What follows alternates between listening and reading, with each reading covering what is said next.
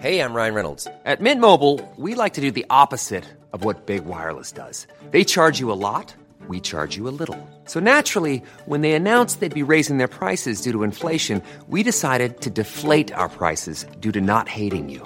That's right. We're cutting the price of Mint Unlimited from $30 a month to just $15 a month. Give it a try at mintmobile.com/switch. $45 up front for 3 months plus taxes and fees. Promo rate for new customers for limited time. Unlimited more than 40 gigabytes per month. Slows full terms at mintmobile.com. From Backpage, I'm Martin Gregg, and this is Between the Lines, a podcast telling the stories behind great sports writing. They're not used to providing that much media access, and I like the role that I can have. I live in New York, and I do go to Europe to do magazine stories on clubs and players and managers, but I'm still sort of viewed as like a special occasion, and I feel like if I lived over there and they saw me more often, I wouldn't be viewed as such a special occasion. You know, the club really opened their doors for that week, and for me it was just a fascinating experience interviewing all these people over there. None more than Xavi, but like there were several people from Cesc Fabregas to other folks who I interviewed for that story in Barcelona. In 2012, Grant Wahl wrote a profile piece about FC Barcelona for Sports Illustrated. It was headlined The World's Team, and for it he was given unparalleled week-long access to the club's new training facility. This was FC Barcelona in 2012, basking in the afterglow of their memorable Champions League win at Wembley the previous year. Wahl watches every training session, soaks up the spirit of the club, and conducts memorable interviews with Gerard Piqué, Cesc Fabregas and Xavi. The Xavi chat, Grant reckons, is in his top 5 interviews ever. Such is his level of access that then manager Pep Guardiola does a double take at one point as he comes out of the dressing room to find Grant interviewing one of his players on the sofa. A brilliant sports writer, a brilliant piece, and this is our conversation.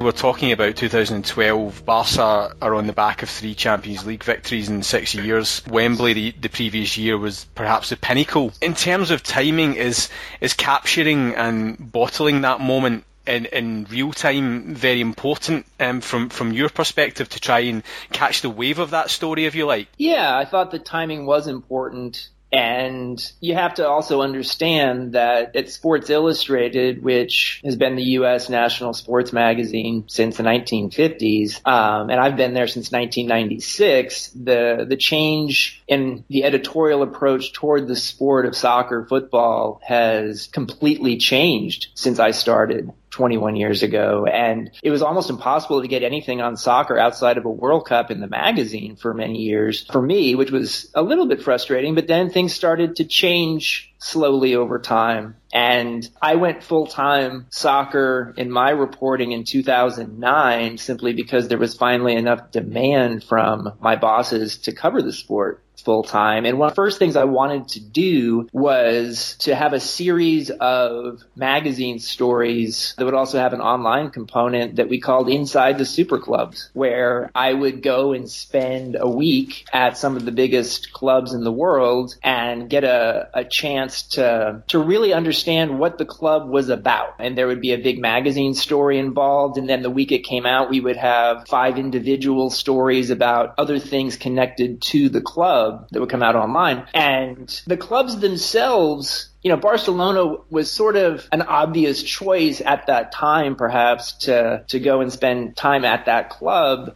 just because they were doing things that were very special, you know, as a team and winning. And so one nice thing is that Barcelona, like a lot of other top clubs in Europe, they want to be bigger in the United States. And I try and leverage that as a journalist to get the best access possible. And so I proposed this idea to the people of Barcelona. They were into the idea. And so I went and spent a week there just really getting a full sense of the club and the people and the history and the present. That's interesting. I mean, in terms of the type of piece that it is and that Sports Illustrated trade in, I guess really what you're looking for is something that has a timeless timeless quality to pull together a piece that still reads like a moment in time whenever you read it. And it was quite interesting going back and rereading it several times recently, and it doesn't feel like an old piece. It feels like an important document about that club at that time. And was that the type of thing you were aiming for with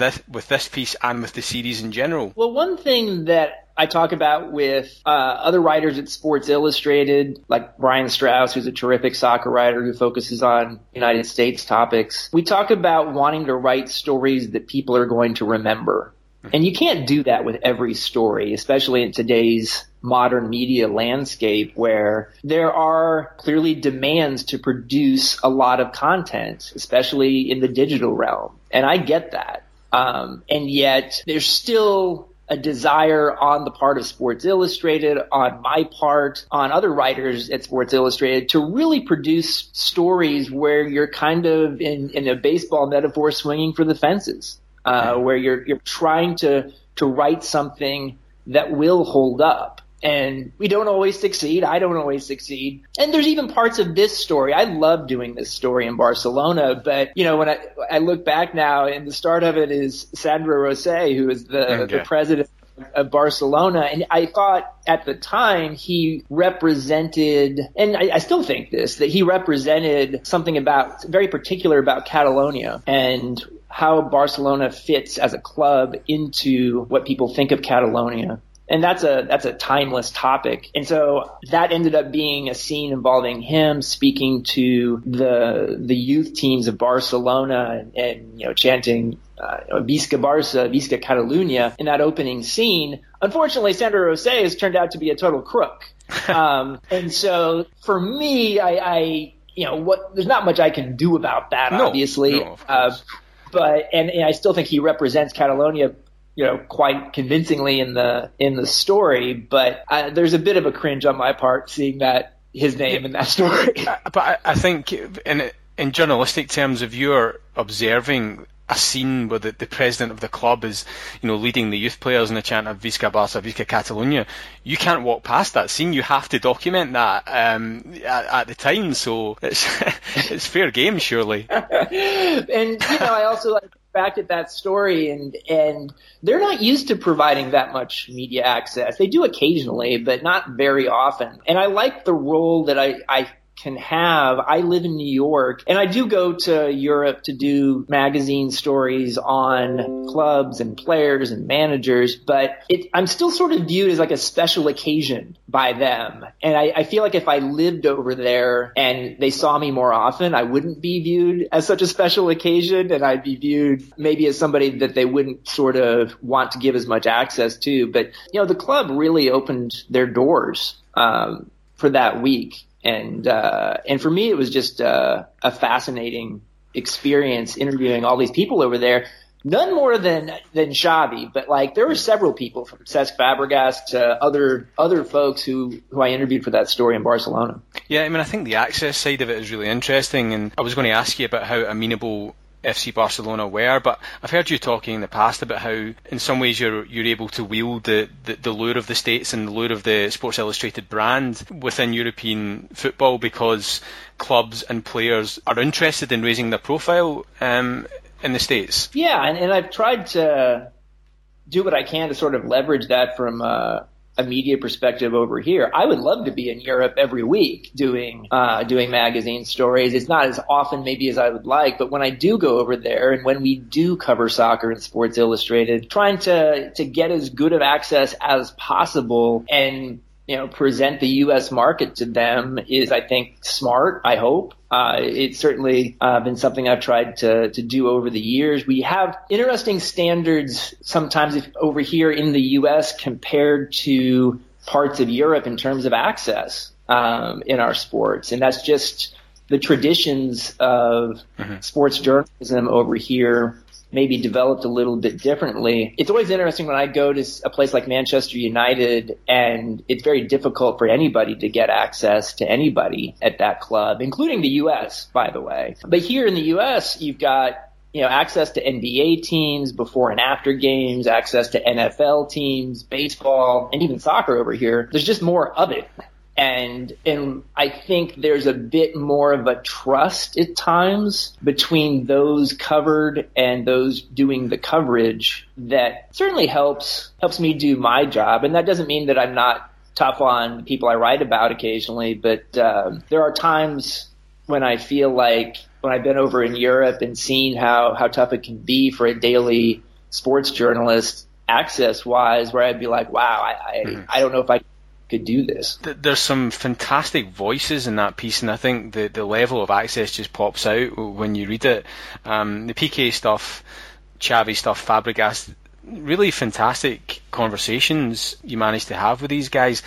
How did you find them? Did you find them all forthcoming? Was there any in particular that stood out for you? All those guys were really engaged and thoughtful in the interviews. The PK interview and the Fabregas interview were in English. The Xavi interview was in Spanish, which I do speak, which is helpful. And you could really get a sense of what Barcelona as a club means to these guys. And, from a guy like PK who, was a member of the club from birth and whose family members have been active in the club, for him to be such a prominent figure as a player in that club is fascinating. For him to talk about the rivalry with Real Madrid, because when this story came out, it came out the week of a Barcelona Real Madrid game. Mm-hmm. And so I did a separate online story just on PK and his approach to the rivalry. And, Fabregas was a guy who had been one of those kids who had,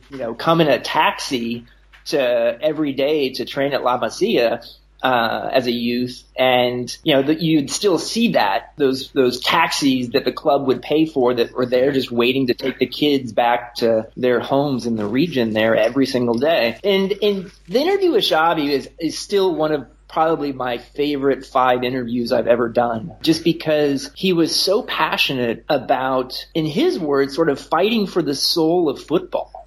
Yeah. And he really felt like the style that they played was something that was bigger than sports in a way. It was part of Catalan identity. Mm-hmm.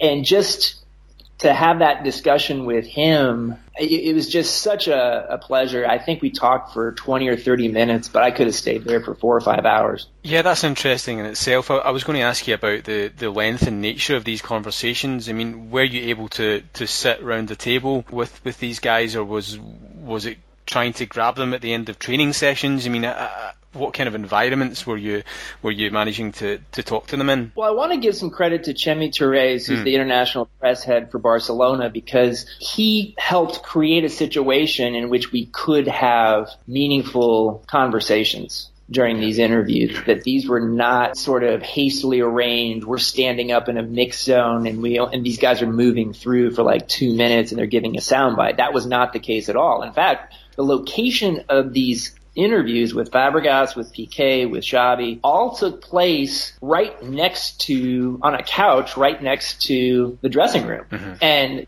to the point where I got the sense this wasn't typical at all, because Guardiola was still there. Mm-hmm. And Guardiola's policy, and this is a bummer for someone like me, has always been not to give one-on-one interviews unless he's contractually obligated to it. He feels like he has to talk enough to the media at his regular press conferences that he has some occasional exceptions. There's a wonderful book by Marty Perinow. But I remember during these interviews where we were literally just having coffees on the couch right adjacent to the dressing room, Guardiola sort of walked by and gave me this quizzical look about like, who is this guy who's basically in the dressing room? And I really appreciate Chemi Torres going to the trouble to put me there and going to bat for me in a way that I have no idea. Maybe he caught some static from Guardiola for having an outside that close to the inner sanctum. Yeah, that's fascinating. I think to elevate a piece like this, a story like this, it takes a Chemi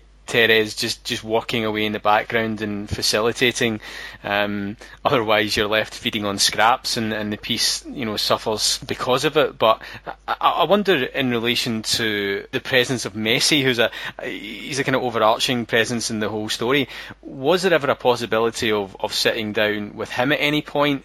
And if not, how close did you get to him? Were you able to observe him in training and going around the training base? And did you draw anything from that? When I look back on the story, obviously I asked to sit down with Messi, and there was some back and forth, and eventually he decided not to. I think he had just done an interview for a U.S. television channel for ESPN, and I think his people thought, well, we've sort of done our United States quotient for a while.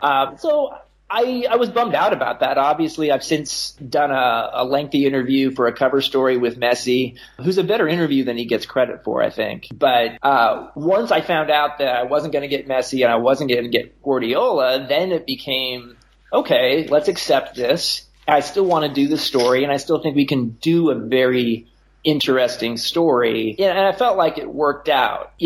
When you write a big magazine story, there's always, or you do an interview, there's always things that you're going to think about. Man, I wish I had done this better. I wish I had asked that question and I didn't. And yet I've been doing this long enough to know that you can still do something good, hopefully, and potentially memorable, even if you don't get every little thing that you want.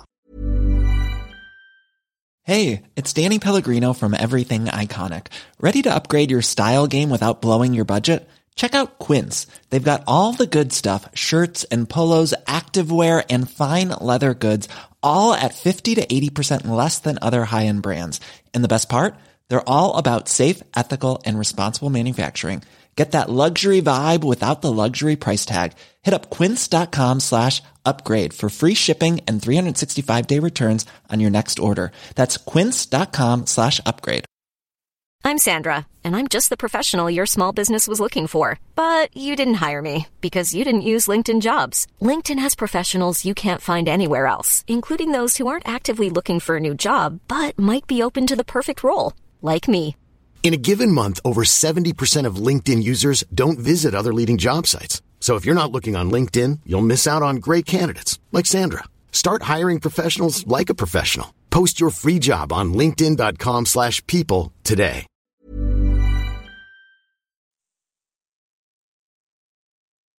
In terms of the time you spent around the training base during that week, were you able to observe training, observe the players going about their business? How close were you to the action as it unfolded?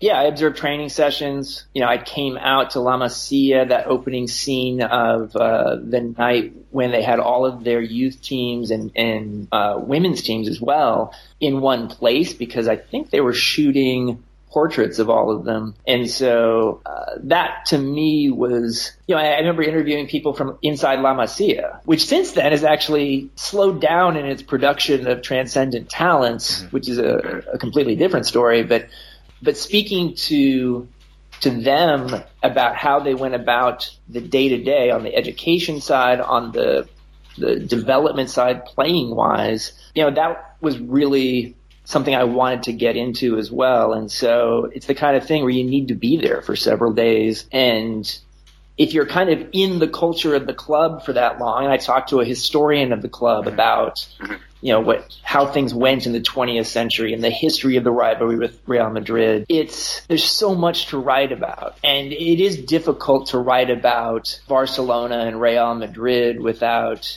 angering somebody in writing about that rivalry. But I tried to do it as well as I could, and as accurately as I could. Yeah. Going back to the quality of the interviews, particularly with Xavi, Piqué, Fabregas, one of the things that really struck me, and I've been lucky enough to be around Xavi and Piqué through some of the stuff we've done with Graham Hunter over the years, they're obviously very intelligent and perceptive guys. but they seem to have an appreciation of or an awareness of their moment in history. You know, the fact that even though they were living through this extraordinary time, very often athletes don't have that perspective that, you know, this is where this is happening in terms of sporting history. But I thought through the piece that their voices come across quite strongly. They do have that awareness. They do realise that what was happening at Barcelona at that time was something quite extraordinary. Is that something that came through from your conversations with them? It did, and it's so hard sometimes when you're, kind of living it, to either take things for granted or to fail to realize that what you've just seen or what you're experiencing is truly special. And I think they had an awareness of that. Now, keep in mind, this wasn't just with Barcelona, but with the Spanish national team. Those guys, 2008, 2012 European champions, 2010 World Cup champions. That's pretty rare in world soccer. And so the feeling that they had inside the group of Barcelona, inside the group on the Spanish national team, I think there was a real pride involved in that. And I think, one, that's why I was there in large part. And I think there was a feeling, it's nice when you're not just talking about the day to day in an interview with somebody that, you can actually put this in a sort of historical context of this is what was happening between 2008 and 2012. And, we were able to communicate that and put it out there. One of the sections that I really appreciated was the stuff with Steve Nash, the legendary basketball player, and he says, not that the Chicago Bulls weren't fun, but this is something else, and that gave me a lovely perspective on how it was viewed in a global sporting context, not just in a football context. I just wondered, in terms of the motivation from yourself in providing that perspective, was that maybe to signpost a US audience by putting the Barca beside the Chicago Bulls, just to try and contextualize it in that way? A little bit, it's always a challenge when you're writing for a big US audience of how much am I writing for hardcore soccer fans in the US? How much am I writing for more general sports fans in the US among our readership who may not watch soccer week to week, but love watching the World Cup, which is now a big time event in the United States, has been for a little while. And you have to find that balance without you don't want to be insulting. And, I remember just yesterday, Italy failed to make the World Cup, and I'm listening to National Public Radio here, and their correspondent says, Italy missing the World Cup is like the New York Yankees missing the baseball playoffs. And that's completely wrong. Actually, it's a much bigger, more historic deal than that. And so I think sometimes in journalism here in the U.S. and sports journalism around soccer, too often we try and dumb it down and put things in U.S. terms. But I thought that Steve Nash quote was really insightful on his part, because here's a guy in Nash who is a two-time most valuable player of the NBA, who is a hardcore soccer fan and has spent time at Barcelona, been in training sessions, visited Thierry Henry, who has an appropriate understanding and respect. And I wanted to get his voice in there. And I thought that was not dumbing it down. I thought it was not insulting to soccer fans, but it also might bring in and put some historical perspective on what Barcelona was doing at that time. Absolutely. For a reader who doesn't watch every week. The headline of the piece is fascinating as well, the world's team. I think to some extent this global footprint of European clubs has become something of a cliche, but to quote from your piece, you mentioned that when Sports Illustrated conducted a Facebook survey asking users to name their top sports moment of 2011, Messi's Champions League final performance received more first place votes from the US than the champions of the NFL, NBA and NHL.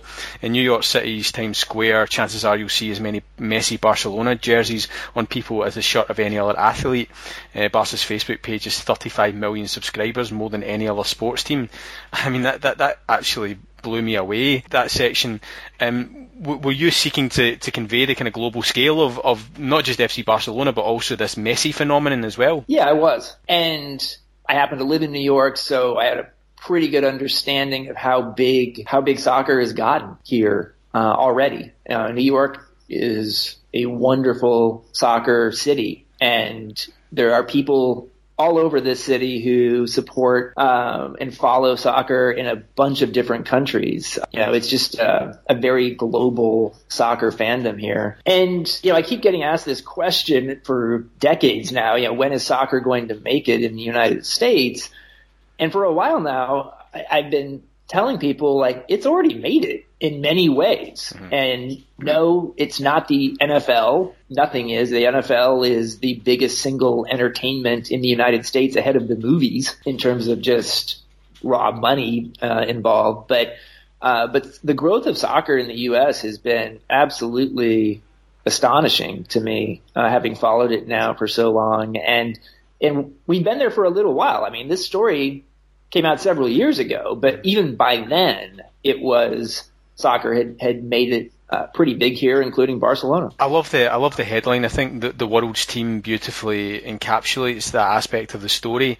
I wonder how much work goes into trying to get these iconic headlines. I've heard you talk in the past about the LeBron James cover story, and I think the headline was The Chosen One, and then further down the line, LeBron ends up getting the Chosen One tattoo. Can you speak a little bit about that, about how much goes into that, trying to get that iconic phrase which best reflects the story? Well, I give some credit to the editors at Sports Illustrated for that's one of the big things that they do, is to distill the meaning of a story into something pretty short on a headline, and that LeBron James cover, that was a cover of the magazine, and he was a high school junior, so he was only about 16 years old. Nobody had heard of him, really, nationally. And the idea of putting James on the cover is an editorial choice that was a pretty big risk, because chances were he wasn't going to be the chosen one, and he ended up being that. And there's certainly plenty of examples over the decades of people who were promoted in that way who didn't make it, but I was glad to be associated with that one where he did. And in this case too, I thought this was a good headline. And yes, we probably stood to, make unhappy a little bit Manchester United and Real Madrid, but that's okay. I think it held up pretty well. Yeah, I just want to finish up by going back to the start of the piece, and I really loved your opener. It really sets the scene beautifully, and I just like to read it out. It says, "The Hogwarts of sports is a sparkling steel and glass building in San Joan d'Espí, a sleepy suburb not far from the Gaudi-bejeweled centre of Barcelona. On a starlit night with breezes blowing in off the Mediterranean, the teams of FC Barcelona's youth academy descend in waves of yellow onto a manicured practice field." I thought that was a beautiful way into it, and I know that the way into a story is something that you think and reflect about a lot. Can you talk a little bit about that generally and in the context of this piece as well? It's astonishing still to me how much time I can spend on an opening paragraph or an opening section compared to the rest of the story. And it's not like I'm not caring as much for the rest of the story. It's just that the decision that you make as a writer on an opening scene or something to put the reader there. I took a writing class in university that was taught by David Remnick, who's now the editor of the New Yorker magazine, one of the great magazine writers and editors of all time. And the guy who usually teaches that course is John McPhee, who's one of the great fiction or nonfiction writers of all time. And I remember in that class, McPhee came in to visit Remnick's class once and gave a 3-hour sort of presentation on how he approaches structuring a magazine story or a chapter of a book, and just talking about how much effort and thought went into all of that stuff, and him saying that the opening to a story should be like a flashlight that goes through the rest of the story. And I've tried to approach it that way in magazine stories, to really spend time to think about how am I going to get into this story? Is it going to shine a flashlight through the rest of the story? in what you go on to read. And then once you decide how, what you're going to lead with, just word choice. I mean, like it's a real process. I'm not one of these writers who can just crank something out in a short amount of time. And so I remember on this story really spending a lot of time trying to decide how am I going to approach the lead to this, and then writing it. And it's a pleasure to have the time to be able to do that, especially in today's media world. But it's also very fulfilling when you're done writing. I always say that I don't really, if I'm being honest, enjoy the process of writing. It's really hard for me. But I love being done. And when I was done with that story, I felt good about being done. I mean, as I say, I think the whole opening paragraph is fantastic, but I think the first 4 words, the Hogwarts of sports, deserve to be almost drilled down into a little bit. I mean, it conjures up this kind of magical landscape producing these little footballing wizards, and you must have been pleased with yourself when you come up with that, Grant. It's so weird that the process, and that's just like once you sort of decide I'm going to lead with a scene from La Masia, that's just like pacing around for me like a room for hours and hours and having something sort of get in your head, and you're like, oh, but like all of the things that get discarded before you get to that point, there's so many things. I almost wish I had a record of all of the different, other options that I had. But I remember once that got into my head, I'm like, I think that's my way in. Thanks to Grant for agreeing to this interview. Keep up with Grant on Twitter @GrantWall. If you like this, please subscribe and leave a review on iTunes. And if you've read a story that you think would make a good feature for the podcast, let us know on Twitter @BackpagePress or email backpage@backpagepress.co.uk.